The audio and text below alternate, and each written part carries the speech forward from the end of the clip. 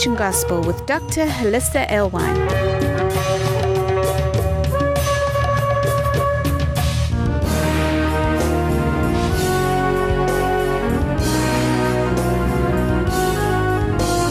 Join us around our Shabbat dining table as we explore the Torah portion. On Shabbat, I covered some of this material, so if you listen to that, we're recovering it, but I think we need to reiterate it so that we understand these relationships. And especially since we're living in a world that's under a curse, then sometimes our view of going back to the beginning, like Yeshua said, in the beginning it was not so. He wanted us to begin to learn of him and the word, going back to the beginning when things were in a state of perfection. And I think he's telling us sometimes you're going to have to break out of the cursed reality you live in order to engage the heavenly reality that is your goal. So that if you're going to start living a resurrected life, a transformed life, a restored life, then don't be content to live under the conditions of the curse. You're going to be part of that solution of restoration. You're going to be a partner with him. And you have to prepare the way. You were not told to just passively sit here and wait for Yeshua to come and fix everything. We're told to prepare the way as much as we can. And that usually means changing our hearts first and then changing the things we do second. And so reforming or transforming, I don't know if we're reforming or transforming, but changing the way that we even look at human relationships that we have endured in a cursed world, and saying, let's look at those relationships again. Let's, like Yeshua said, let's go back to the beginning, because not only will that show you the perfection that was intended upon this earth, it will give us a glimpse into those realities of the parables of human relationships.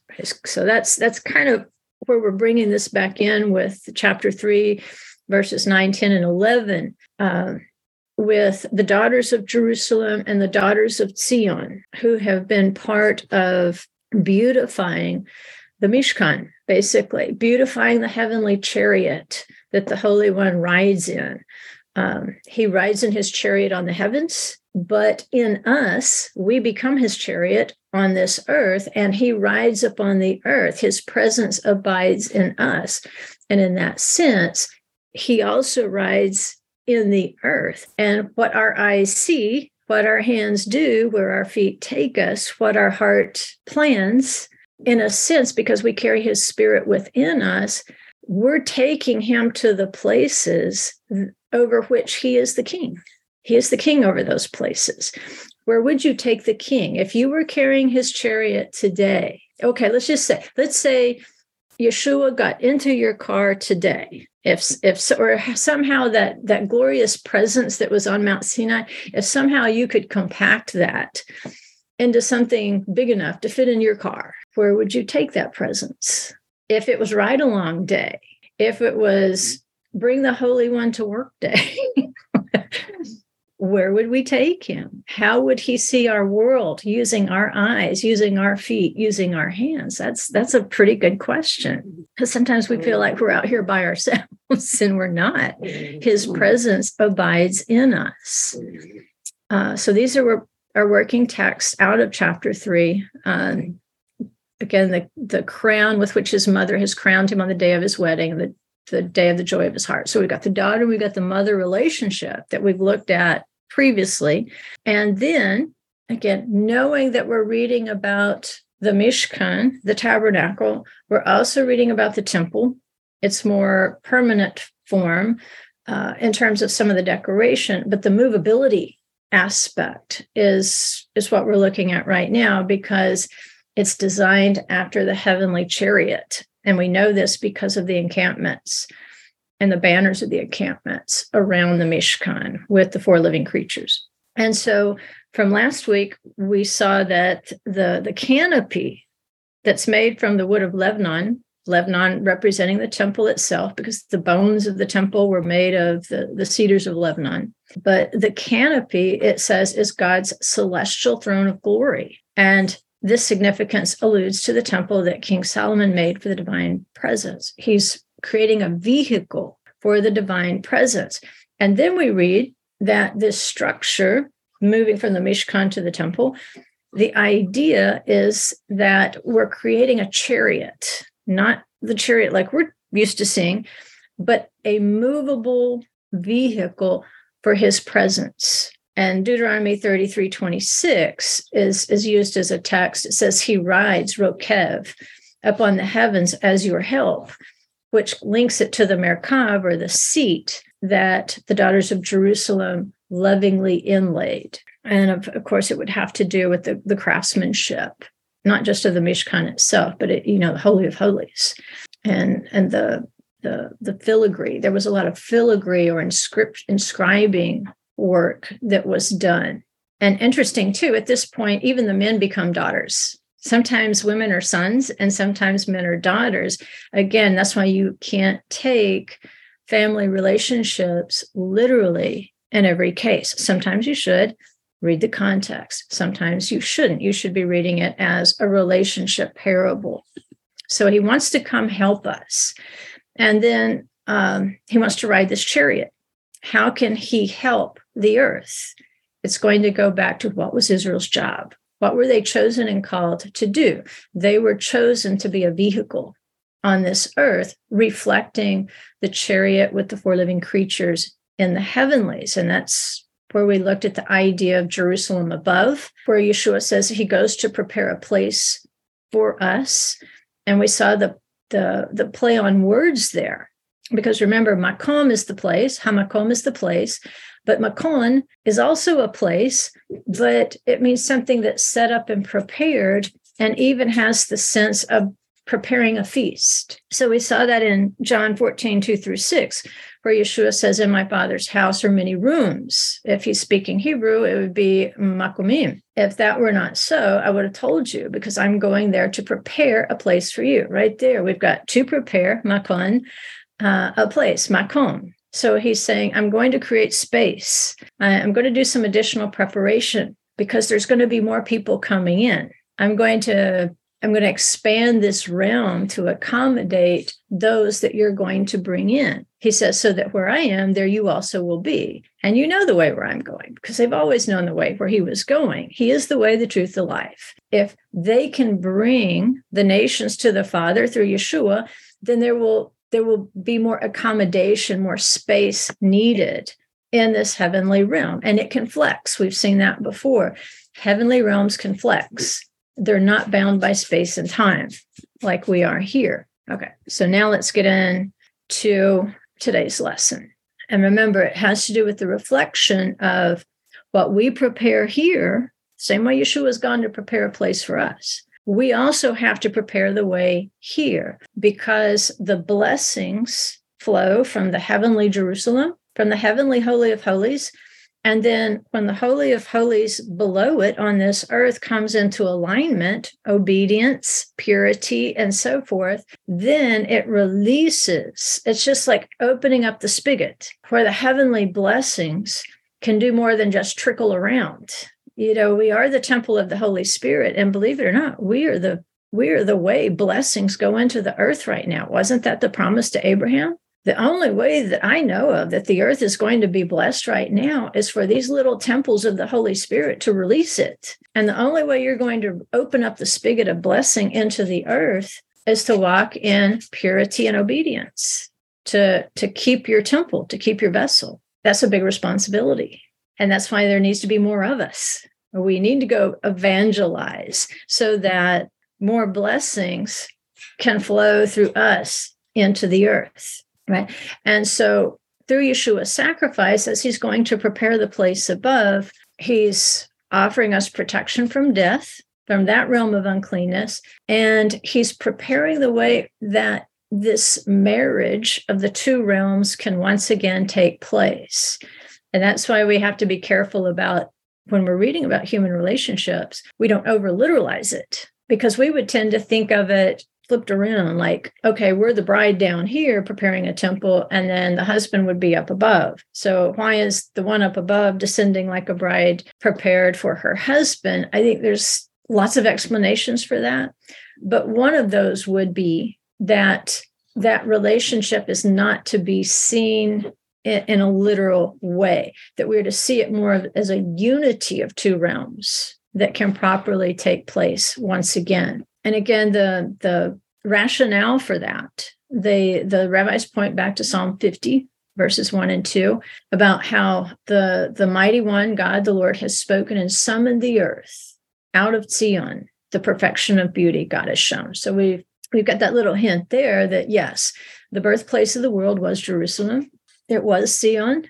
And then as we go to Revelation 21, we can see the restoration of this, the place from which he called forth the creation, Zion. You now see it restored. He says, I saw a new heaven, new earth, for the first heaven and the first earth passed away, or they departed, is more precise. And it says, there's no longer any sea. And I saw the holy city, New Jerusalem, coming down out of heaven from God, prepared as a bride adorned for her husband. Well, this is what Yeshua said he was going to do. I'm going to go prepare a place. Well, what is the place? Hamakom is Jerusalem, the Temple Mount, more specifically. So the preparation aspect of what Yeshua is telling us is really important, that in the same way that we're preparing the way for him here, he is preparing space for us there, so that when these two realms merge, we'll be perfectly at home. And there'll be plenty of room for us, because we know there's certain things that will not be permitted in that city. There will be abominations, those sorts of things. They won't be permitted into the holy city. So we're preparing here until the time that the temple descends. It's our responsibility to be temples of blessing out in the nations of our exiles. Exile. All right. So kind of pulling together last week's Torah portion and this Torah portion, Vayetze, which comes from letzet, to go out, and then vayishlach, which means and sent. You got two ways of going out. One, you go out kind of on your own, and the other one, somebody sends you out. But remember, our verse in the Song of Songs says, go out, you daughters of Zion, and look. Go out and look. And you can see the language there, senah, and it comes from letzet. And then the specific verb that goes with it, to look, comes from ra'ah. You can see there the feminine form, urena benot, which is going to be daughters. Now look at the similar language in the Torah portion. And then remember, this follows after Jacob not performing his vow. It says, now Dinah, the daughter of Leah, whom she had borne to Yaakov, went out to see, right? Same verb. It's not visit. Visit is levaker. If you want to say to see, it's lirot. It's the same verb as go out, you daughters of Zion, and look. See that she wanted to see the daughters of the land. And that's when we have a problem, because that's when Shechem notices her.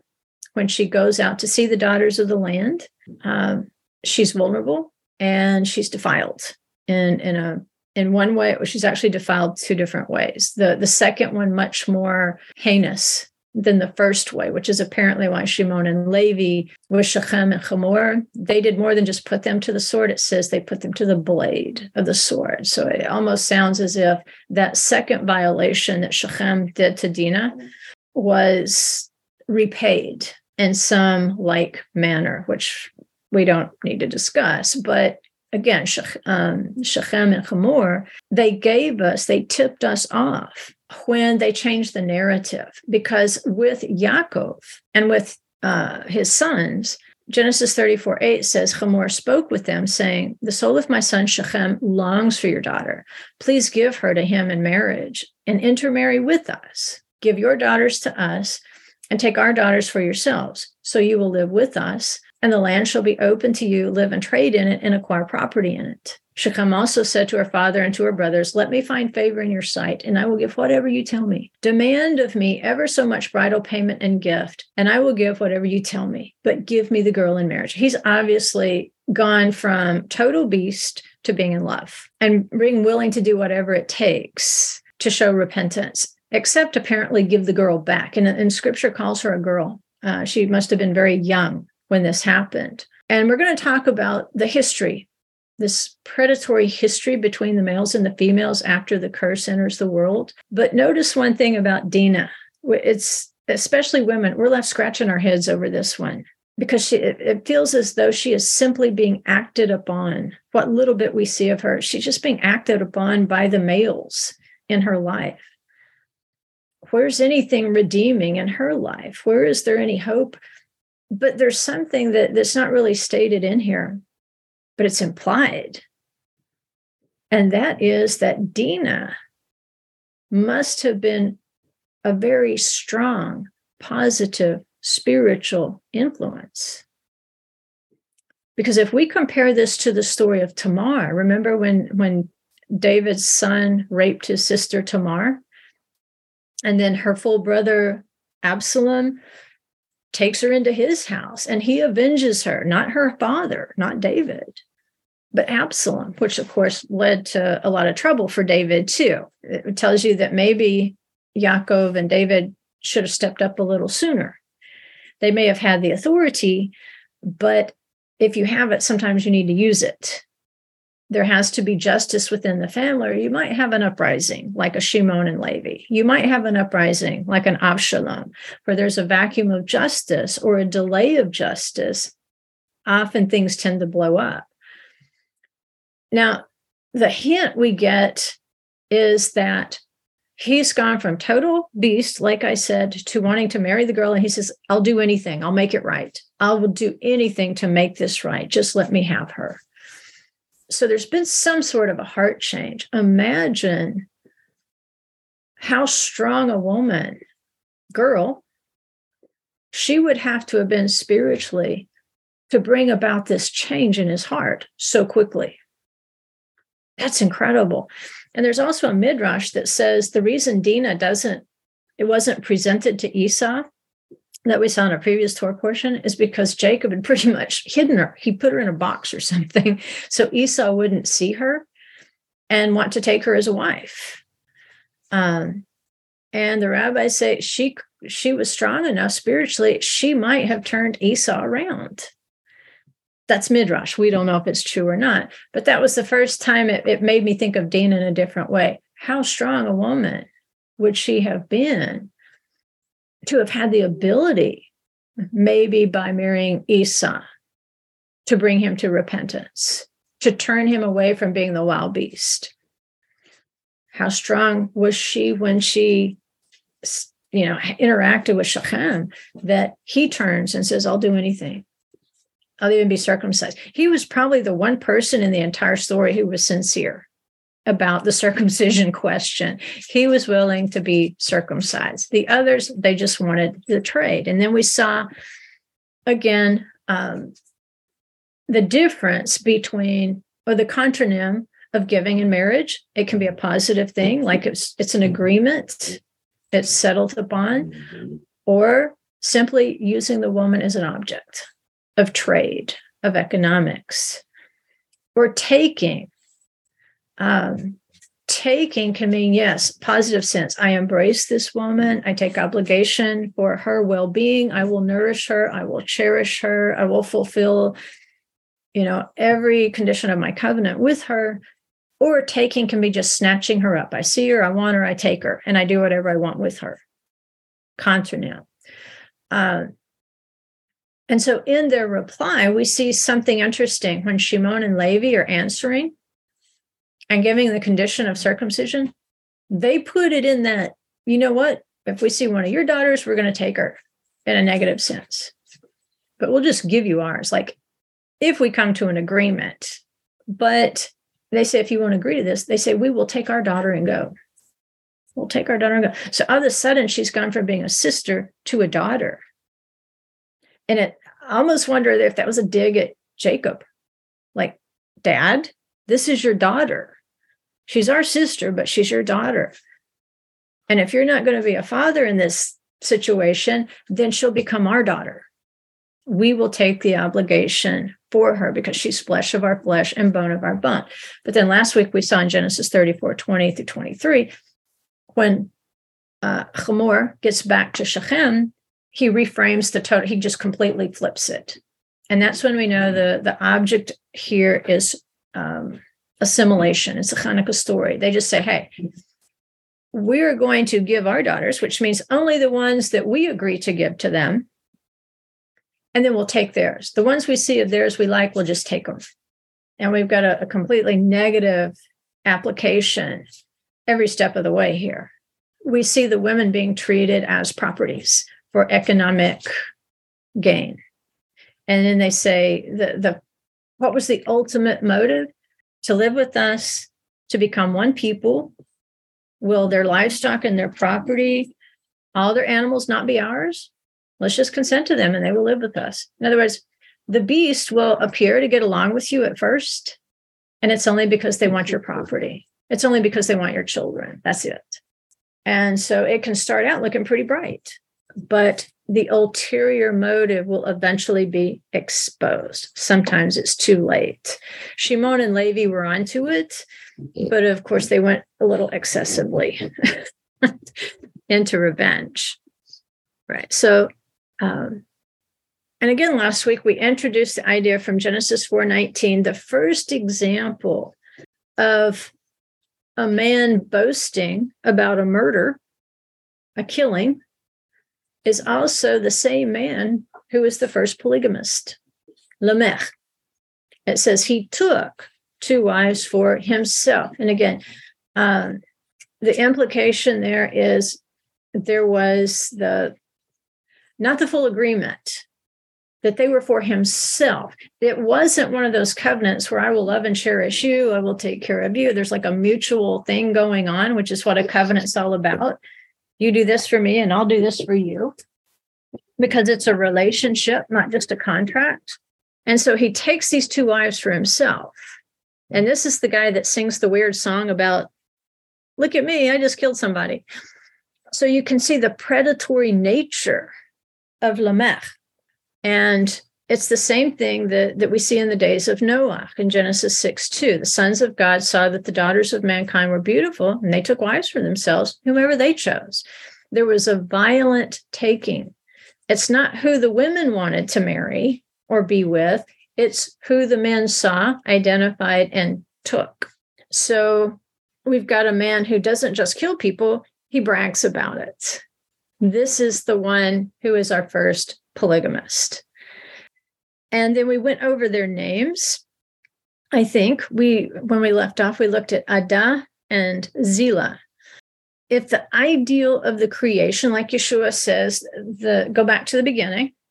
In the beginning, he says it was not so. In the beginning, he had to give divorce as a concession because hearts were hard. But he says in the beginning, it was not so. The ideal creation was of 2 being one. And then Lamech is the first to break that pattern and take 2 wives. And Jewish tradition does not see this as a positive example. It's seen as the worst possible thing in terms of breaking the pattern of creation. And so much so that one of the last people we hear of as being referred to as the seed of Satan was one of the last Jewish polygamists, who was, if I'm not mistaken, from the house of Shammai. And it wasn't just because he was a polygamist. It was the 2 houses, Shammai and Hillel, they tended to insult one another anyway, call one another the synagogue of Satan and that sort of thing. And what that means is these are people who were doing particularly awful things in terms of applying the words. The doctrine, there's something wrong with your doctrine when you hear synagogue of Satan or seed of Satan, because it goes back to the serpent preaching a twisted doctrine. Here's the word, and then he took it. Yes, you're supposed to be in the image of Elohim, so do this, and you'll be just like him. It's a twist, but it works. It often deceives. And so they're synagogue of Satan, seed of Satan is what they would call one another. And so Lamech, he would kind of be in that category of twisting, applying a doctrine improperly. And so when you've got one of the last polygamists in Jewish history, at least as the orthodoxy emerged out in 2nd, 3rd centuries, they would have been seen as Satan's seed. Of course, Adah, it means ornament or something beautiful. And then Sila means his shadow. And here's what Rashi says used to happen. And it's in his commentary to Genesis 4:19. Such was their practice of the generation of the flood. And I'm interested in this because of the days of Noah. Like, what is this Lamech and his 2 wives? What are they telling us about the generation of the flood? And it says they would have 2 wives, one for procreation and one for conjugal relations. Her husband would give her to drink a cup of roots, a contraceptive potion concocted from roots, so that she would become sterile. She would be adorned like a bride, and her husband would feed her delicacies, while her colleague, the other wife, would be scorned as if she were a widow. This is the situation Job described in the verse. He lets graze the sterile one who will not give birth, but the widow, that is the scorned wife, he does not treat well. Now, I want to remind you of a passage in, I believe it's in Revelation, where the harlot says, I will not sit a widow. I will not dwell as a widow. What is she saying? Well, remember, the first wife is the wife of his youth. She is the wife of his covenant. And we're going to look at some scriptures that bear that out. The first wife is the wife of the covenant. But what happens? She becomes the scorned wife. She's treated like a widow, where he takes the younger wife and adorns her, gives her delicacies, does wonderful things for her, makes sure she stays beautiful, makes sure she stays in his shadow. And when she says, I will not sit a widow, she's saying, you know what? That life of fidelity, of faithfulness, of bringing forth fruit in the creation, of being a true mother in the creation, I don't want to do that because I'll be scorned. But if I just want to fix up and look good, then I don't mind being the tzila, his shadow, like in the shadow of the beast, catering to the sexual appetites of the beast. In this case of our Torah portion, catering to the economic, not just sexual appetites, but into the economic appetites of the beast, which is also present in Revelation. And so that gives us just a tiny bit of context for I will not sit a widow. I want the good things now. I don't want to bear good fruit as a wife of covenant. I just want to look good and be treated well. So if you'll remember, at Mount Sinai, the Israelites were told to take off their adi. Ada is an ornament, something beautiful. The Israelites were told to take off their adi, their ornaments, because they had been ugly. They had committed adultery, which adds another layer to I will not sit a widow, because there's an element to being faithful that feels like widowhood. And so in this case, Tzila would have been the preferred wife. Apparently, if there was some sort of contraceptive potion given to her, it didn't work because she bore children as well. But the paradigm here was the second wife, or the additional wives, would serve the sexual desire of the husband. And she was expected to maintain her physical beauty for him alone. And so she stayed in his shadow in that sense. The first wife, the wife of covenant, would have been the functional one, kind of, you might say, the breeder. But the one who follows him around to fulfill his desires, she's the one that he is trying to make into his image, so that she will do exactly what he wants her to do. And you hear that in Lamech's song. You better listen to me, wives.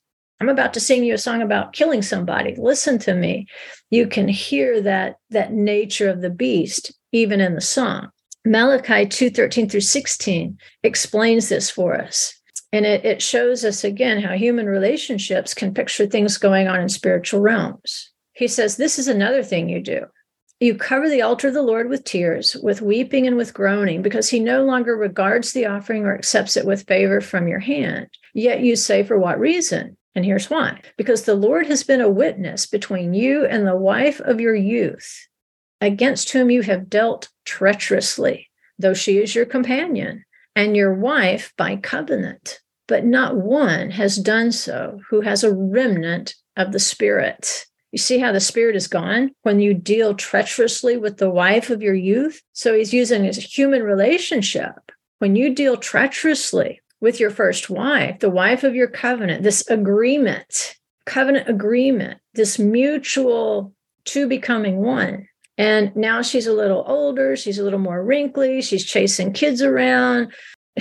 She doesn't look as pretty to your natural eye. But what you're not seeing is the spirit that she represents in your life.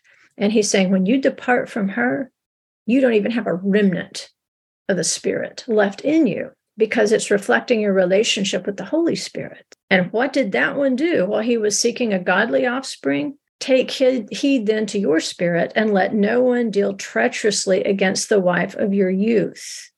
For I hate divorce, says the Lord, the God of Israel, and him who covers his garment with wrong, says the Lord of hosts. So take heed to your spirit that you do not deal treacherously. And so that's hard. It's hard to listen to.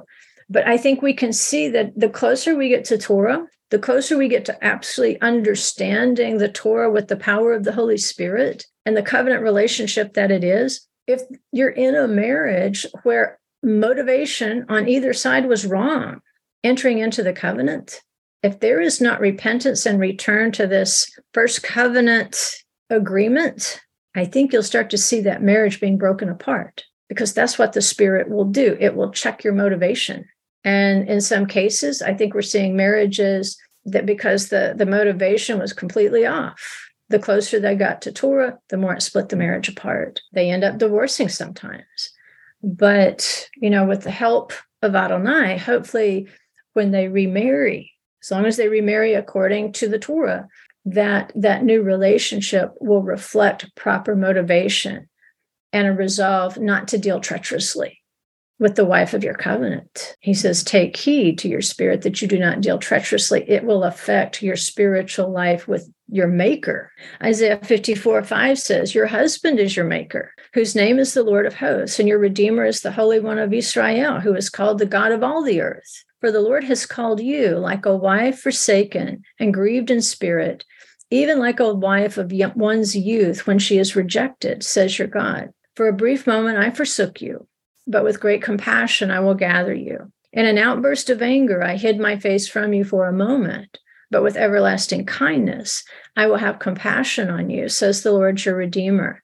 For this is like the days of Noah to me, when I swore that the waters of Noah would not flood the earth again. So we see here again the pattern where the wife of one's youth, it's particularly troubling when one rejects the wife of your youth. In this case, it was because of her behavior in the days of Noah. And there had to be, justice. But he says, when I sent you away, it wasn't forever. If you will be forsaken and grieved in your spirit at this rejection, then I can regather you. Because if you're forsaken and grieved in spirit, it gives us the idea there's repentance here. What she's done to her husband, she is sorry for. She is left the husband of her youth, her covenant. And he says, if you will return, if you will seek repentance, then I can gather you back.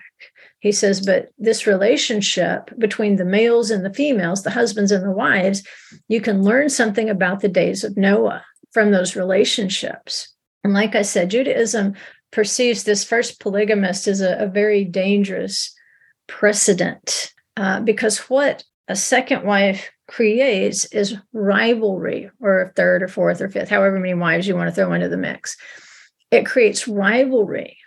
And that's why I encourage you again to go back to Spirit-Filled Family and look at the breakdown of the words where in the Torah it says, if you take another wife, then here are the requirements. When you read the requirements in Hebrew, you realize it makes it impossible for you to take a second wife, because the moment you introduce another into the relationship, there's something in this relationship with the first one that must decrease in order to make room for the second. And that's where rivalry comes in. You're decreasing what is owed, not just I'm giving this to you. I don't owe it to you. You do owe it. You owe it to that first wife. You owe that to your husband. You owe them your complete attention in every sense of those Hebrew words that describe the relationship. And so a reiteration of that is Leviticus 18:18. It says, you shall not marry a woman in addition to her sister as a rival while she is alive to uncover her nakedness. In other words, they're saying, don't just focus on don't taking a sister as a wife, focus on don't taking a rival as a second wife. Did it happen in scripture? Yes, it did. Did the Torah come down and say, don't do that anymore? Yes, it did. So like Jacob, I don't want to say he got away with it. It was used regardless. And that's the whole story of the Torah is about dysfunctional families, and yet they're still being used. So don't feel bad if like, oh, my family's so dysfunctional when I compare it to the pattern of the Torah. Don't beat yourself up. Just resolve that going forward, you will do everything you can to return to faithfulness to that covenant. If it happened to the patriarchs, then it can happen to us. If they made mistakes, we can make mistakes. And the rabbis say, in the end, what this man is after, he wants a woman to bear his children, but he also wants somebody to be beautiful. In the end, that's what the wife of his covenant should be. He should always see her as beautiful. And even if she's too busy chasing kids around that she can't just stay in his shadow and cater to his every whim, that's a good thing. Because the first 365 days they're married, his job is to make her happy. He's getting the paradigm flipped. When you're single, it's all about making yourself happy, figuring out what you want to do, what you like. And then you get married, and now two are one, but they really aren't. They're still two, but they're one. So the male more than the female in this sense needs more practice being other oriented. Women are naturally more relational. They have to be because of, being the primary responsibility for the children, being that nurturer of the children. But for the male, because his gifts are in a different area, he has to work a little harder. So for 360, and it's a commandment, not a suggestion. If you skipped your 365 happy days, it's not too late to go back and redo it. Wake up every morning, gentlemen, and ask yourself, what makes her happy? And it might mean you have to talk to her. I think that was the whole idea, to get you to talk to her and find out what makes her happy. And most of the time, if you try to make her happy, she's more than glad to make you happy. I know we live in a perverted world. Not everything is going to go according to plan. Depends on who you're married to sometimes. And like I said, where are they in their relationship to the word? But this relationship, again, is setting the foundation for that husband and wife to begin to minister in the body of Messiah. What they practice at home in terms of respect for one another, love for one another, cherishing that covenant with one another, even when we wake up ugly. In spite of that, if we can always see our spouse as handsome as when we married him, or as beautiful as when we married her, and sometimes that means because the natural realm's going to tear that up. But if we keep seeing them with the eyes of the Spirit, no matter what they look like on the outside, they will continue to be beautiful and desirable to you. They will be both the ornamented bride and the faithful bride of covenant. They will be the same person. And again, we get that, the New Jerusalem coming down, ornamented for her husband, and the two are like a shadow of one another. They're going to be one. There's going to be a marriage there, both ornamented and one being in the image of the other. And that's kind of the thing. In a relationship, you don't want to create rivals, specifically in marriage, because that's what adultery means. It means to add another. So the wife, the first wife, the companion of his youth, symbolizes the Holy Spirit working in a man's life and in his family. And it doesn't fade with age. Proverbs 7:4 says, say to wisdom, you are my sister, and call understanding your intimate friend. So you see the Spirit, the parable of the sister, not just the sister, flesh of my flesh, bone of my bone, like the shadow, the image of me, my intimate friend. But she's also wisdom. Wisdom, Chokhmah, it's one of the seven spirits of Adonai. And without the Spirit, then that temptation is going to come to take another in order to fulfill the predatory or the beast-like desires. So who's the real wife? You put them together and you have the real wife. But you're not going to see the first one as beautiful as the second one if you're not seeing her with the eyes of the Holy Spirit. To divide those roles out simply created women as objects, utilitarian objects, one to produce children and one to do, to satisfy the animal desire. I don't know if I want to go through this. But again, the story of Dinah, it's one of assimilation, or an attempt at assimilation. Shimon and Levi cut that short. But there's turns of phrase here, because we're going back to the days of Noah. Yeshua says, for the coming of the Son of Man will be just like the days of Noah. For as in those days before the flood, they were eating and drinking, marrying and giving in marriage, until the day that Noah entered the ark. You can see there the predator mentality. That's what characterized the days of Noah. As he's building the ark, it was characterized by women being objectified and taken against their will. And, if you've done any research at all on sex trafficking, not just of women, but of children, the predators, the sexual predators, taking whomever they see that they want or murdering them. If we look at Lamech, whereas nature was to kill, it may not be that they take them in sex trafficking, but they don't just take them, they kill them like wild animals. And he says, at that time, there will be 2 men in the field. One will be taken, one will be left. 2 women will be grinding at the mill. One will be taken, one will be left. And it goes on in the Hebrew, Matthew, it says, one will be taken, one will be left. This is because the angels at the end of the world will remove the stumbling blocks from the world and will separate the good from the evil. And so if that happens, whereas in the days of Noah, you've got this violence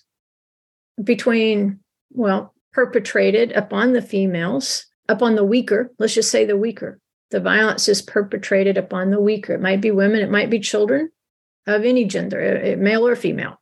That can happen. There will be rampant assimilation. So many of our young people now, they don't have clear views of who Adonai is and his rules. They think that the rules of the political day are the rules of the universe. And we have to keep saying, no, the Torah defines good and evil. The Torah defines sin. We don't.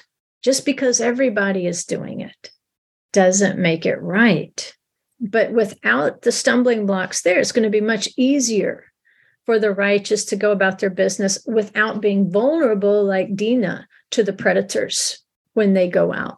And like we said, because Yaakov delayed the mitzvah, it led to the circumstances that allowed Dinah to not just be violated, but something abominable happened to her, to the sister of Zion, to the daughter of Jerusalem.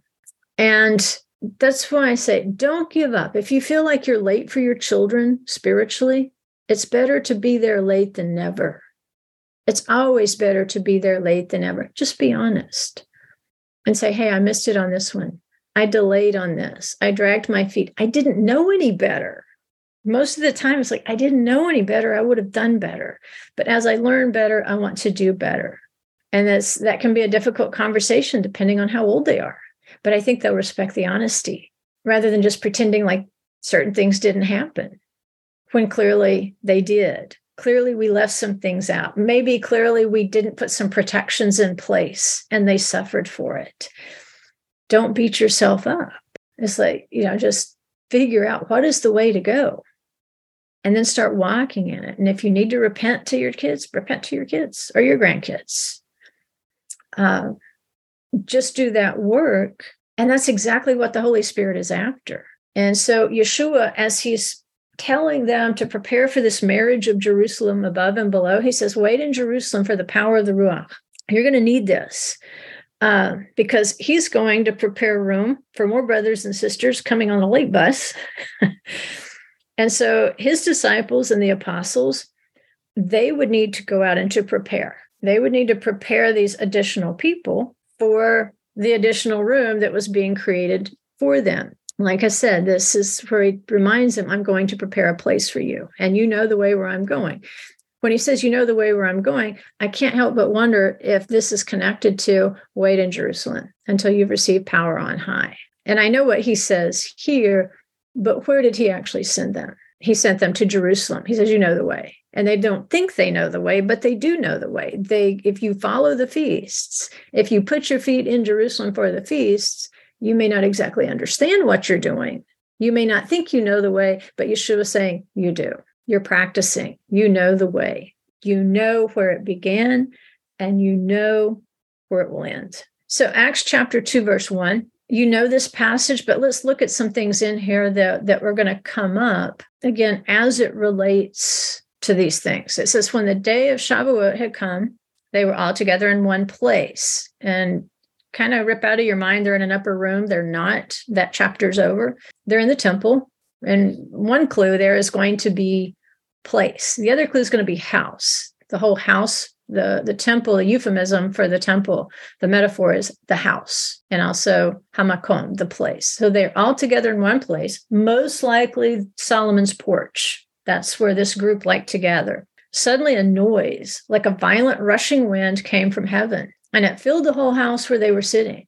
And tongues that looked like fire appeared to them. Think of the fire in the shape of the Hebrew letter Shin, because that's what the Shin represents, is fire, distributing themselves. And a tongue rested on each one of them. And they were all filled with the Holy Spirit and began to speak with different tongues as the Spirit was giving them the ability to speak out. So remember, the temple is on the earth below, like the spigot. There's blessing that wants to flow out of the heavenly temple, but it can only do it when the earthly temple is in a state of obedience and purity. Yeshua knows this temple is going to be torn down. He's already warned them. He knows they're going to be the temples. So he sends them to the temple in order to be filled with a measure of the Ruach HaKodesh that's going to be necessary for them to become the little movable temples and to go out to the nations. And for those blessings, for them to now be that spigot where they can open it up, and then the blessings of salvation, redemption, restoration, healing, and all that can begin to be fulfilled in them. Now, there were Jews residing in Jerusalem, devout men from every nation under heaven. And when this sound occurred, the crowd came together and they were bewildered because each one of them was hearing them speak in his own language. They were amazed and astonished, saying, "Why are not all these who are speaking Galileans? And how is it that we each hear them in our own language to which we were born? Parthians, Medes, Elamites, residents of Mesopotamia, Judea, Cappadocia, Pontus, and Asia, Phrygia, Pamphylia, Egypt, and the parts of Libya around Cyrene, and visitors from Rome, both Jews and proselytes, Cretans and Arabs. We hear them speaking in our own tongues of the mighty deeds of God." And so that makes total sense. If now the disciples are to become the little temples that begin to speak the blessings and the mighty deeds of God to all these nations, then he takes them back to the house, into a house that's fallen into spiritual disrepair. And what does he do? Instead, he fills them with his spirit. And so all humankind was created by Elohim. He desires that all humankind and their original domain, the earth with all its creatures, serve him and recognize him as king over the creation. And what does it say back here? Devout men from every nation under heaven. What's under heaven? Earth.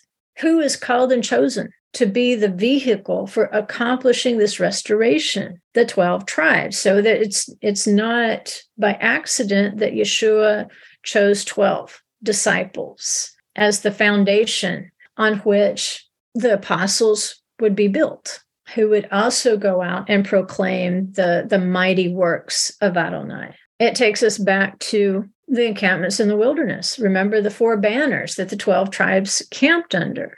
They camped under the lion, the bull, the eagle, and then the human being, because remember, the human being ruled over them all by encamping in such a way that the wheel below, or the wheels below, in the encampment of the Israelites reflects what is in the wheels of the chariot above.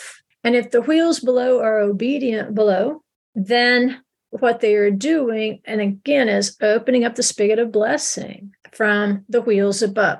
If the job of the wheels above is to perform the will of the Holy One, then the job of the wheels below is to perform the will of the Holy One. And this is how he can send blessings out into the earth. In this case, all the disciples are gathered together in the temple. But as this message begins to go out, you're going to start to see these wheels of these 12 men representing 4 sides of the Mishkan, the 4 sides of the temple. They will begin to scatter all over the earth and to take this message. And through that message, he begins a process of restoration and preparing the way.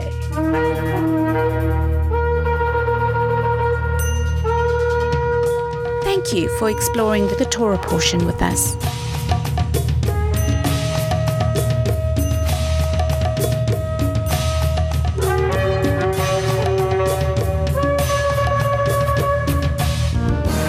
information on this ministry, go to thecreationgospel.com. You can find links there for our newsletter, books, workbooks, Facebook, and our YouTube channel.